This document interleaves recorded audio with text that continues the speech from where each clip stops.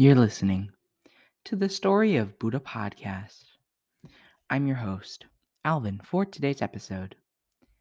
Today we are doing a Q&A episode from questions that we've received from listeners of the Story of Buddha podcast.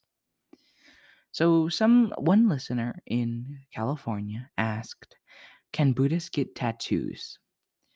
Yes, Buddhists can get tattoos because they're viewed as temporary, and getting tattoos does not violate any Buddhism beliefs or guidelines. Another question is, I've heard of the 5 forbidden vegetables.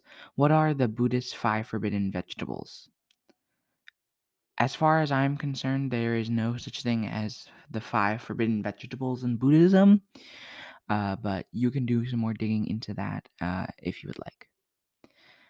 Somebody also asks, why can't Buddhists enjoy/eat garlic?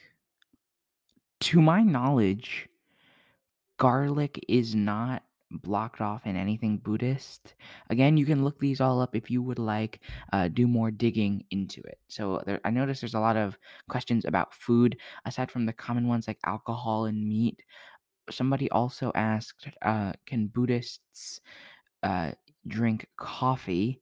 Um, Again, I feel like Buddhists can drink coffee perfectly fine, as coffee doesn't really violate any of the precepts, except you should enjoy um,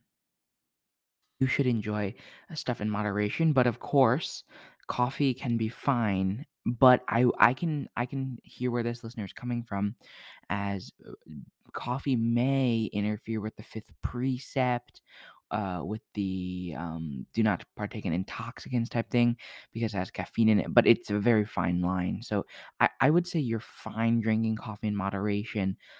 Just don't take it too far, like just don't drink too much coffee. But other than that, I would say coffee is perfectly fine in Buddhism.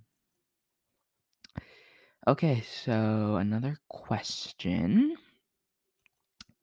We have a friend.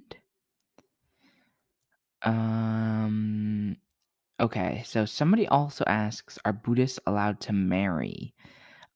I would say we're going to save this one for the next episode of Q&As here on the Story of Buddha podcast. But thank you for tuning into this episode of the Story of Buddha podcast. But we'll be continuing this Q&A series for more to come. Thank you so much. We'll see you in the next one. Bye-bye.